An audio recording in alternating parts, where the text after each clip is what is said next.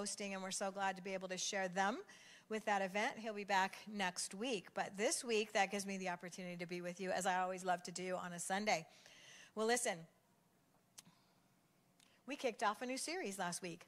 It's called Normal. It's called Normal. And Pastor Pat, we've been really excited about this as we've been kind of brainstorming. Basically, this series is going to help you discover what a normal or ideal life looks like for followers of Jesus. And Pastor Pat did a great job last week. He unpacked a little bit of the foundation of how we determine or measure what normal should be in the life of a believer, what it is and what it isn't.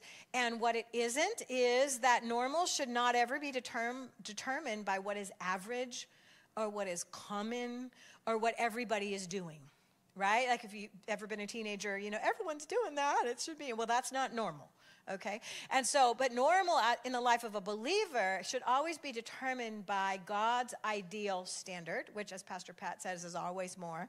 And his ideal standard is always determined by our design or the origin. What did he create us to be or do? And that's what is going to be normal.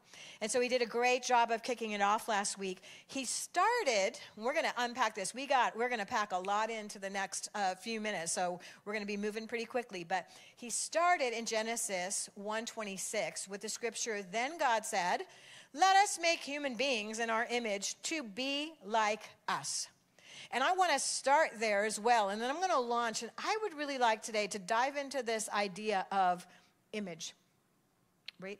What is image? What does that mean? And ask the question, are we an image or are we an idol? And what's the difference? Image or idol, what's the difference? Now, image, by definition, is a shadow or an outline or a representation of something, of an original something. But in Hebrew culture, image was really not about what you look like. It wasn't just about like a physical form. In Hebrew culture, image was so much more about function. It was about what you're doing. It was about the essence or the characteristics or the mannerism in which you did something. So when they read this scripture, Genesis 1:26, let us make human beings in our image to be like us, it meant like to be like us, to be as in the way that they did their job or went about their business or did their life, that they would be like God, that they would do it in a way that God would do it, that they would be image bearers of the Father. So N.T. Wright says that God's life-giving reflection would be imaged to the world in all of creation. That was the purpose. The image is purposeful. So the purpose of God saying, hey, we should make man in our image to be like us. It wasn't just because like, hey, we look great, we would love to see more of us, like more people looking like us walking around. It was we should make man in our image to be like us so that all of creation can see what we're like. So as they go about their business, whether it be naming the animals or tending the garden or making a beautiful temple or playing a wonderful song of worship, that they would do it in a way that shows all of creation what we're like, what God is like, that they would be reflections of us in the way that they go about their business. So there's purpose in image. Now, there was a study done. I started thinking about this, image, and God, we're such an image-driven society right now. And I started thinking about this and doing some research. There was a study done. It was thousands of high school students, and they were asked this one question. In a perfect world, what do you want to be when you grow up? Like, what would you be? What would your number one career be? And they were going to take the top 10 of those. And what do you think that answer was today? What do you think? Yes, absolutely. They want to be a YouTuber. They want to be an influencer. And you know, as an almost 60-year-old, I can just literally envision myself responding to that question with a little bit of an eye roll and a little bit of a, yeah, I should probably just work hard and get a job. Or, you know what, so, oh God, is that the future? So, and here's the deal. The results did not just come in like, this was number one. It was overwhelmingly, like over half of the students chose that. And the other 9 were the other half. So it was overwhelming, this answer. And as I was having my normal response to that, which I probably have done hundreds of times over the years, especially being around a lot of young people, the Lord just stopped me. Because this study is up on my laptop, and then also this teaching is up on my laptop. And he said, hold on a minute. Stop the truck. Think through that. Think through that response right now. So I go, and I'm literally on this part, and I read this again. The purpose is that we would be image bearers of God. See, our purpose is that we would be image bearers or influencers in creation. And what do they always want to do? They want to make followers, right? See, image is reproducible. What did God say? Go out, be fruitful, and multiply. What did Jesus say when he left the earth? Hey, go into all the world and make disciples, multiply, create followers, have followers. But when our kids say it, I want to be an influencer and I want to make followers, we go, oh, there's something wrong with that. So the Lord and I had to have some discussion. And occasionally I get it wrong. And I just had to go, wait a minute. I think, and they don't even know it, but I think in the hearts of this generation, something is rising up that is taking them back to this original intent for their lives. They know they're supposed to be image bearers. They know they're supposed to have a voice. They know they're supposed to be influencers. And they know they're supposed to make followers. They might not know what the purpose of that is. They might not connect the dots. But you know what? I don't hate it. I don't hate it. I actually think they have it more right than we think they have it wrong. See, they're responding to this normal. They're responding to their original design. What they haven't had is a whole lot of people telling them, you know what, that's great. That's so in you. I love that. You know where that comes from? That comes from God. You know what that thing is? That comes from original design. Now let me help you figure out what that looks like. In your music or in your writing or in your talent, you're supposed to be an image bearer that shows people what God is like. God is creative. God is excellent. God is beautiful. God is kind. God is merciful. God is all about justice. Just make sure that happens. You might live in a little tension. Now, image is reproducible. In every area of Genesis 1, every time God made something, he said, let the earth bring forth vegetation after its own kind. Let's make some animals, some plants, some whatever. Everything's going to be after its own kind. So everything is going to produce after its own kind. And guess what kind we are? We're after God's kind. See, we were supposed to produce after God's kind. We were supposed to go be and do our jobs in a way that showed everybody God. We were supposed to be image bearers, and we were supposed to reproduce image bearers in the earth so the entire earth and all of creation would know what God was like. Lions were supposed to reproduce lions. They kind of got that right. See, instinctually, when a lion has a lion cub, it acts like, guess what? A lion. It made me think about that, where that tension comes from. See, instinctually, we have these tendencies, and when we understand that those are for the glory of God, but when we begin to use them for other things, we live in tension. So I have this little cattle dog. So if you know me, I'm going to talk about two things if you give me more than 5 minutes. I'm going to talk about my grandchildren, or I'm going to probably talk about Pepper. Pepper is my cattle dog. Now, cattle dogs are really interesting. They're super smart. They're bred with the smartest dog, the Border Collie, and a wild dingo. Pepper got almost all wild dingo. We don't know where the smart part went, but that's what she got. And so, but she doesn't, and they're made to like, you can leave them with sheep or cattle, 3 days later come back, and they're like, they're all here. I haven't lost a one. Like, they're that dog. Super protective, guardians, amazing. She's an amazing dog, and I chose her for that. But she doesn't have any sheep, and she doesn't have any cattle. But what she does have is grandchildren. And I raised her and trained her with the grandchildren. See, instinctively, she lives and dies for those babies. She lives and dies. She would give her life for them. It's instinctual. She protects them. She plays with them. Because of that, there's a little bit of tension in her life because, see, wherever they are, she has to be.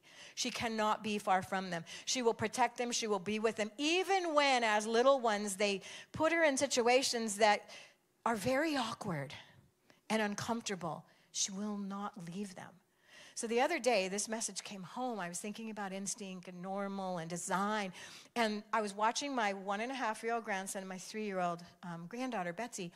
And I turn around, they have the medical kit out, and Pepper follows them anywhere. Pepper's sitting there. I'm like, you better run. This isn't going to work out well for you. And we're going to be a doctor to Pepper. Dr. Pepper. So great. And so within about 5 minutes, Pepper has a stethoscope around her neck. I took a picture. Pepper has a stethoscope around her neck, and Jack and Betsy are doing a medical examination of her. So you see that that's not normal, but it's instinctual. See, Pepper's normal. She's feeling the tension of her instinct, but that's actually not what Pepper was created to do.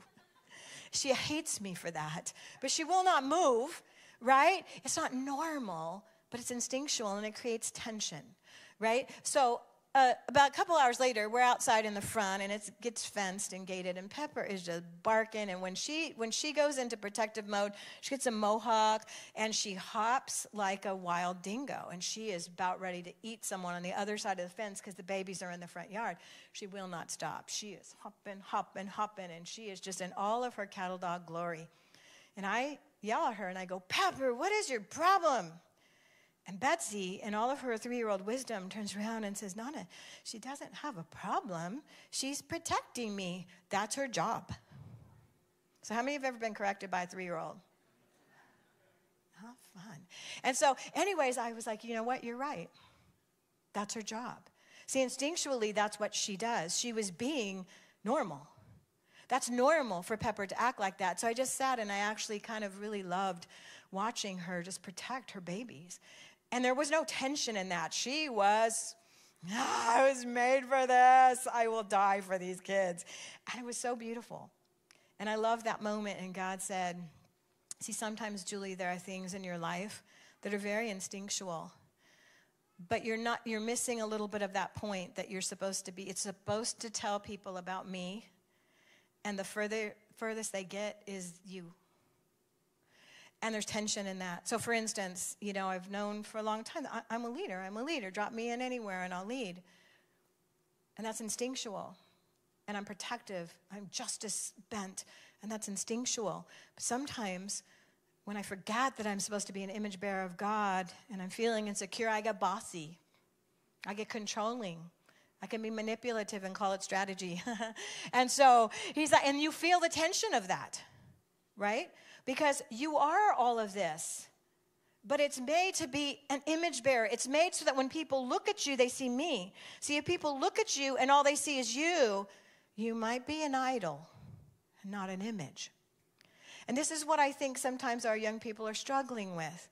They're living in the tension of that. And they need us to do better so that we can help give them the purpose behind their purpose. So let's talk about what an idol is.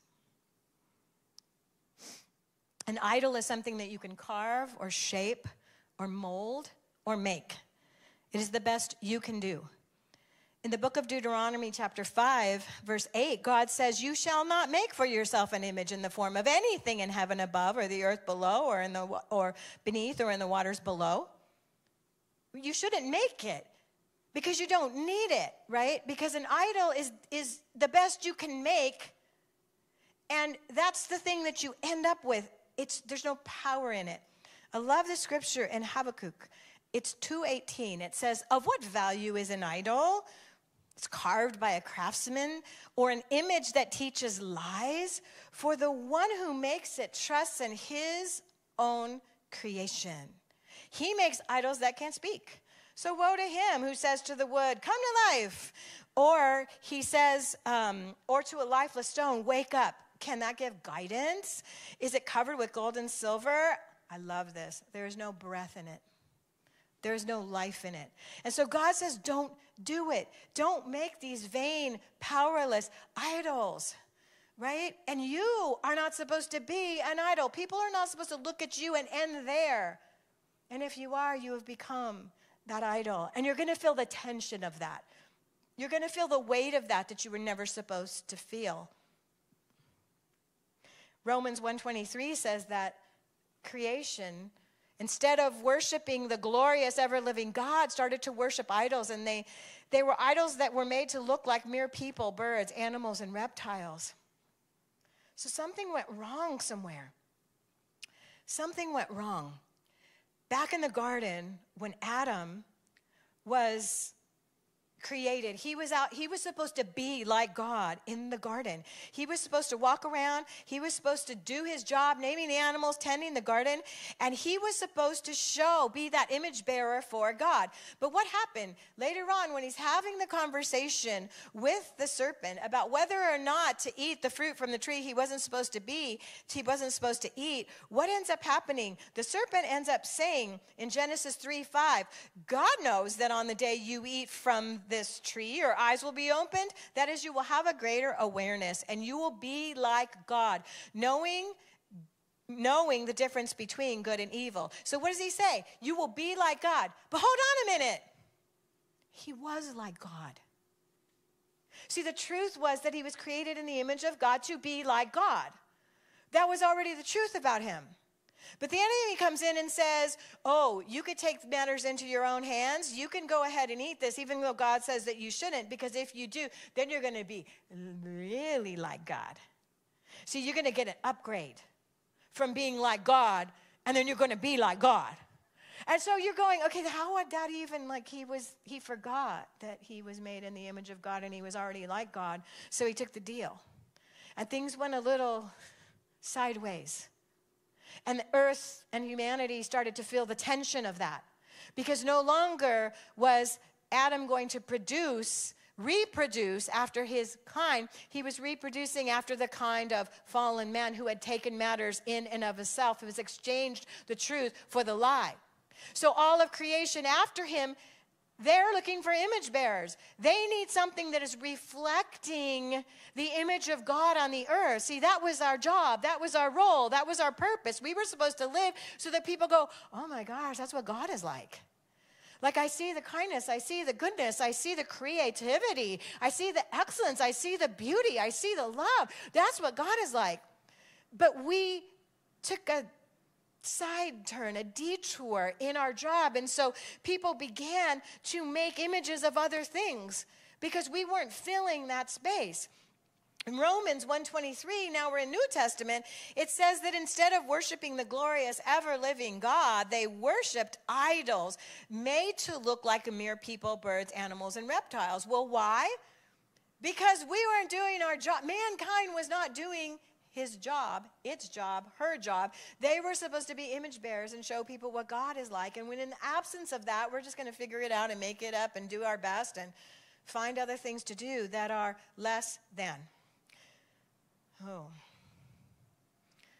When I think about that study and I think about these kids going, there's something burning inside me. I think I'm supposed to be on YouTube. I think I'm supposed to lead. I think I'm supposed to make followers. And I think I'm supposed to have an image. Yeah.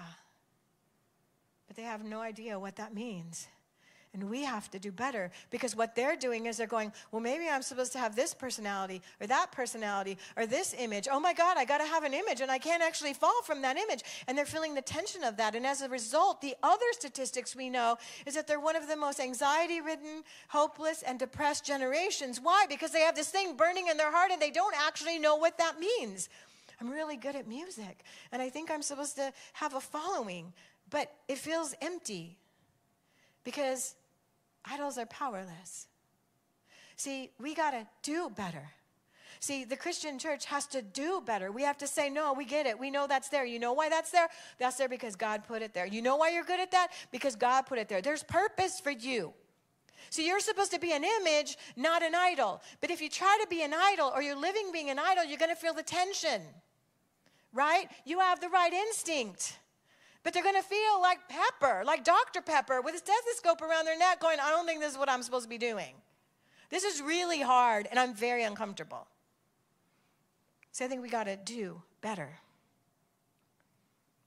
This was really convicting to me.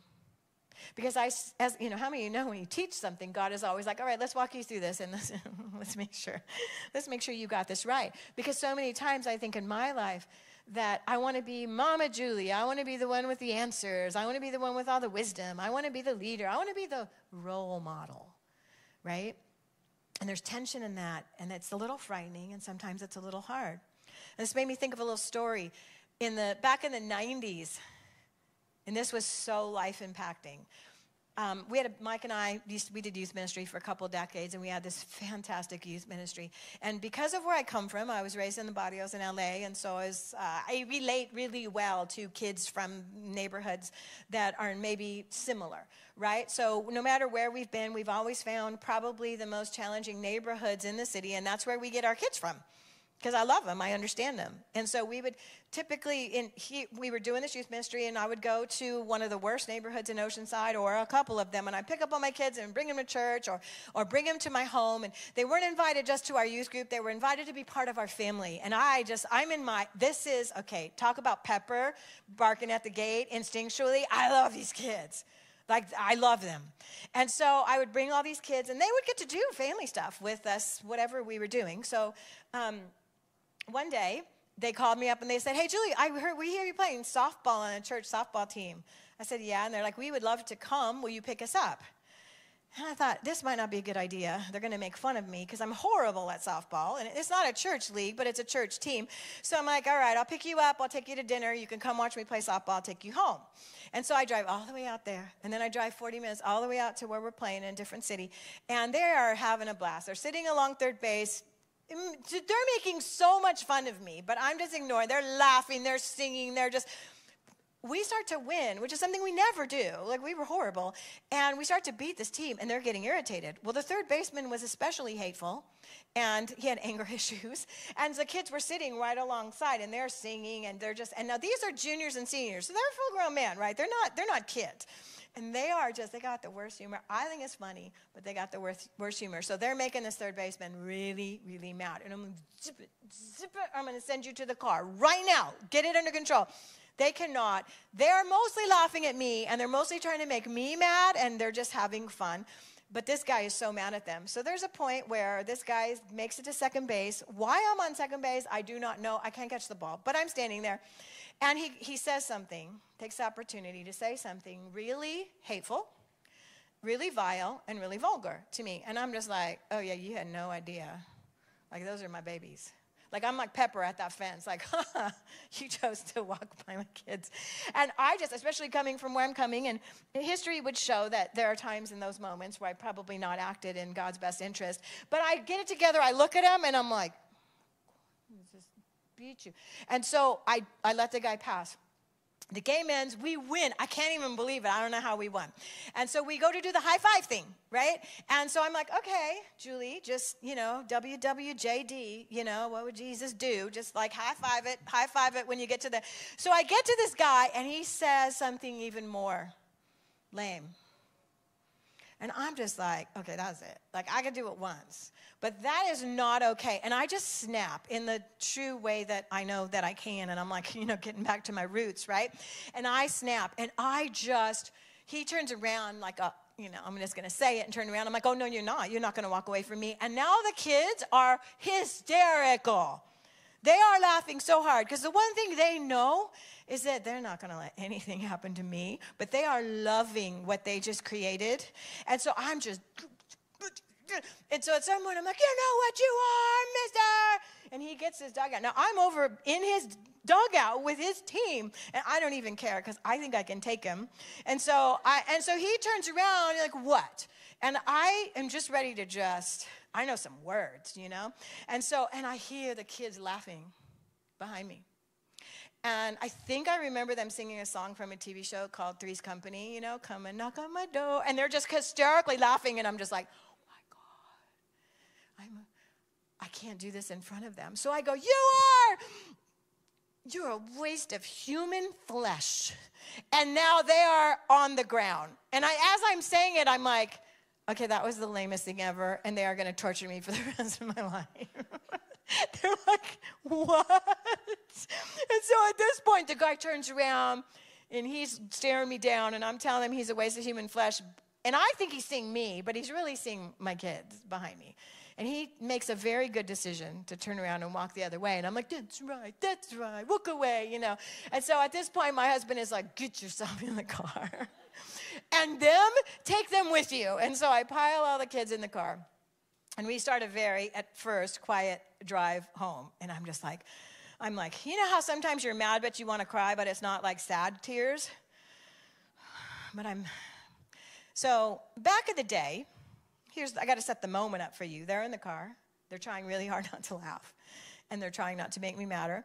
But back in the day, there was a basketball player called Charles Barkley. You guys all probably know him. At some point, he was playing for the Phoenix Suns, and they made it to the NBA Finals. They were playing, I believe, the Chicago Bulls. And anyways, Nike decides to take Charles Barkley. He was a bit of a beast on the court, and they do a campaign with Charles Barkley. And the campaign is called I Am Not a Role Model. And Charles Barkley becomes famous for saying to everybody, you know, I'm a beast on the basketball court, basically, but hey, I'm not a role model. I'm not supposed to raise your kids. I'm not supposed to make them followers. I'm a basketball player. I am not a role model. So it was a cultural norm for people to say, like, yeah, I can do whatever I want. You know why? Because I'm not a role model. We all love Charles Barkley. So anyways, that was kind of going on at that point. And so we're in the car and we're driving and they're being a little bit silent. And then I hear them start to giggle and they're whispering. And I'm like, what? And they go, Julie, don't feel bad. I mean, it's okay. I mean, Julie, like, we know you're not a role model. And I'm really crying. I was like crying. And then they realized, like, oh, shoot, we broke her. Right? And they're like, no. And you know, like you are a role model. And now I'm like, I'm a horrible role model. And they're like, oh, my God, what are we going to do with her? And now I'm getting madder, so they're laughing. And so I'm just like, okay, if you say one more word, I'm pulling this van over, and you are all walking home. I'm literally going to throw you out of my van, which had actually happened on certain occasions. And so anyways, they like zip it, and I take them home, and I drop them off, and in the quiet of my car, I hear Paul saying, follow me as I follow Christ. And I think, God, that feels like a fail, because I am supposed to be better. See, these kids, all but one didn't have a father in the home ever. See, they live in a place where there's violence and there's not a lot of role models. There's not a lot of people who are image bearers. Like, because people aren't doing their job. Even the Christians that live in their neighborhood, like, people don't get this idea that they're supposed to be a reflection of Christ in their life.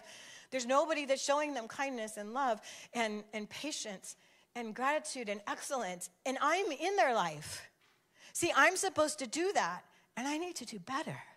And I was so convicted, and eventually I went back and I apologized. I never took them to another game. I actually don't think the team ever let me play again.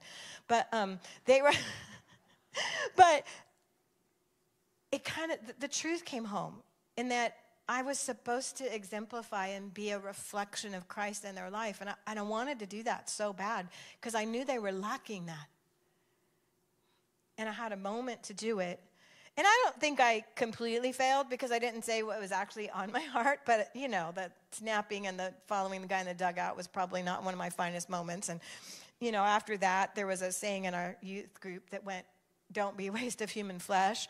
And so, you know, they did remind me and mock me forever. But here's the deal. Like, they needed an example of what it meant to be a reflection of Christ. They needed me to be that example. And they needed an example of what they were supposed to be in their community. Because, see, I didn't live in their blocks and in their neighborhoods. I lived in one just like it growing up, and I didn't have anybody that was showing me that back then. They needed me to be that, and they needed an example of what it looked like for them to be that. So fast forward from the garden. People are making all kinds of idols because there's an absence of image bearers. See, it is normal for us to reflect the glory of God on the earth. That's normal. We're supposed to be that. But sometimes we react to culture, and that's what we end up being, and we feel the tension. We feel the tension of a dog wearing a stethoscope. Like, this feels instinctual, but it somehow doesn't feel right. So fast forward, Jesus comes. He came in the likeness of man, even sinful man. But Colossians 1:15 says that Jesus is the exact living image, the essential manifestation of the unseen God, the visible representation of the invisible, the firstborn, the preeminent one, the sovereign and the originator of all creation. See, Jesus came to do what we were supposed to do and we couldn't get done, and then he came and he did it.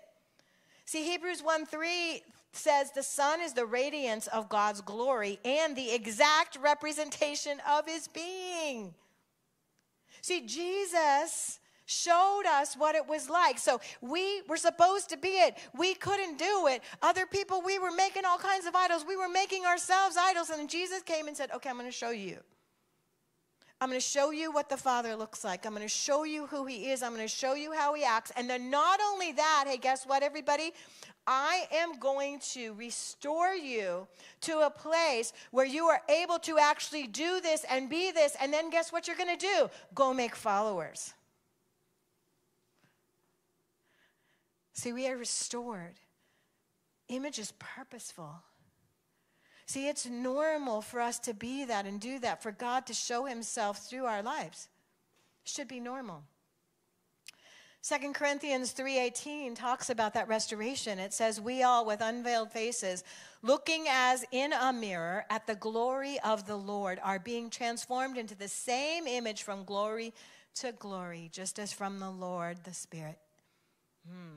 When you look in a mirror and all you can see is you, you're going to feel the tension.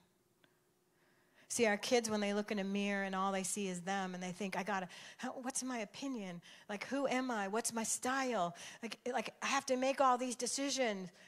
That's toil. Because all they're seeing is them in the mirror. That's all they're seeing. And see, we know the statistics. They're the most depressed, there's the most anxiety, and then the most hopeless. We know that. Why? Because they're feeling the tension of being called to be something but not knowing what that means, right? So when you look at a mirror, if you're not seeing the glory, if you're not seeing Jesus, you're going to feel the tension of that because you are just the best you can do, right? People were never supposed to look at you and see you. They were supposed to look at your life and see the qualities of the Father. Sometimes that's hard, and sometimes that's a little bit terrifying. But you can do it with this one thing. See, it says if you behold the glory, and the glory, you begin to become like it. So as we see, as we read, as we hear, as we listen to, this is how Jesus did it. This is how he handled a woman caught in adultery. This is how he handled the tax collector. This is how he handled a man that was sick. This is how he did it. This is how he showed everybody what the Father was like. See, as you do it and you meditate it and you look on it, you're going to start to become it, right? Because we now know what we need to do. Normal is that we're supposed to be a reflection of the Father as we move about our job. And it doesn't have to be, like, I'm not saying every YouTube channel has to just teach Jesus. Like, you go be. Adam was naming animals, right? He was naming animals and he was tending a garden. But he was supposed to be like God in that, right? So as you go about your life, you be that. But the way that you know what that is that you begin to look at the example that we have. And you begin to believe that it is possible for you to actually do that. You know why? Because it's normal. It's normal for you to do that. Don't exchange the truth for a lie. See, if you are a Christian, if you are in Christ, then that is normal and that is possible. You don't have to take it back. And you don't have to work so hard. But we need to be better. We need to do it both for us because we got to stop living in that tension. What's my purpose? What's my authentic self? Who am I? Why am I here? But we also need to do it for that up and coming generation so that we can look at them and go, you know what? I know why you answered that. I totally know why you answered that. That's God. And I love you for that. Let me help you find some purpose in all of that. Let me help put it all together and make the dots connect for you so that you don't toil and spin and live in the tension of that. So that you can feel like Pepper running through that gate going, I was made for this. Everybody's safe. Let me help you with that.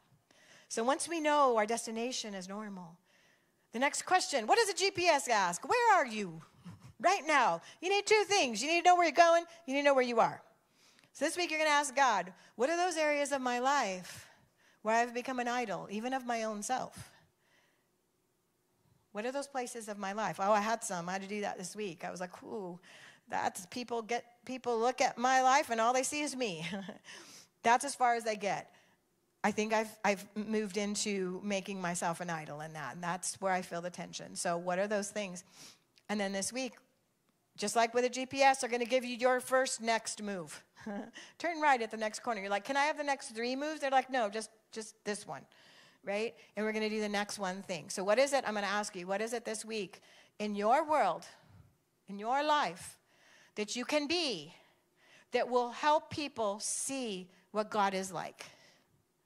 See, you just have to be what you're created to be because you are made in the image of God. And so what is it that you have to be so that people will see the Father this week? Just one thing. Just one thing. I'm not asking you to be Jesus, right? I just need you to be one thing. And then I need to ask you, man, you got to show up. Because in the next few weeks, we're unpacking this even further. So as someone made in the image of God, what are those components? What is that? Is it dominion? Is it miracle? Like, what does that all mean? You are definitely going to want to show up for the next weeks because you're going to get more intuitive about what that is. You're going to learn what you were created to be and do and what that normal is. You're going to want to show up. It's why I'm so excited about the series. But today, that's the question you have to ask. Am I living my life as a reflection of God? Or am I living my life as just a reaction to society and culture? In those areas where we're living as a reflection, we feel peace. We don't feel the tension. And so I want to encourage you. This was a hard message. I actually asked the Lord, is there something I could say that could be a little more encouraging? And the Lord was like, no, you can pull this off. Because I struggled this week. I was like, oh my gosh, I got to deal with some of those places. I want to do better. I want to be better. There's a whole generation that's counting on all of us to do that and to be that. And I believe in you guys. I know you guys can do it. I know you guys can. So make sure that you show up next week. I'm excited to see you in the courtyard. I love when all my family is together in the same place at the same time. And so we will be in between 9 and 11 service. So would you guys stand with me? I'm going to pray. God, wow. Images versus idols. Well, first of all, we thank you for Jesus. God, we thank you that we can even hear a message right now and we can rejoice because Jesus came and he showed us the way, that he equipped us, that he enables us, God, that we can do this, that we can be image bearers to a generation that desperately needs to see what God is like. And they desperately need to know what their purpose is. They need to know why their heart is burning in the way that it is. And God, even for us, we just give up the tension of trying to figure out our own image, and we embrace your image. And we thank you that you decided to make us like you. Man, that blows my mind. So God, we receive that today. And we repent of those areas where we have become our own idols. Yeah, God. We do desire to do better and be better. So God, we just want to bless you today. We want to thank you for your blessing upon our lives. I thank you for that next generation. Man, they got it. They've got this. I say you bless them. And I thank you for their example. In Jesus' name. And everybody said, amen. Amen. The prayer team's going to be up here if you would like someone to pray and agree with you.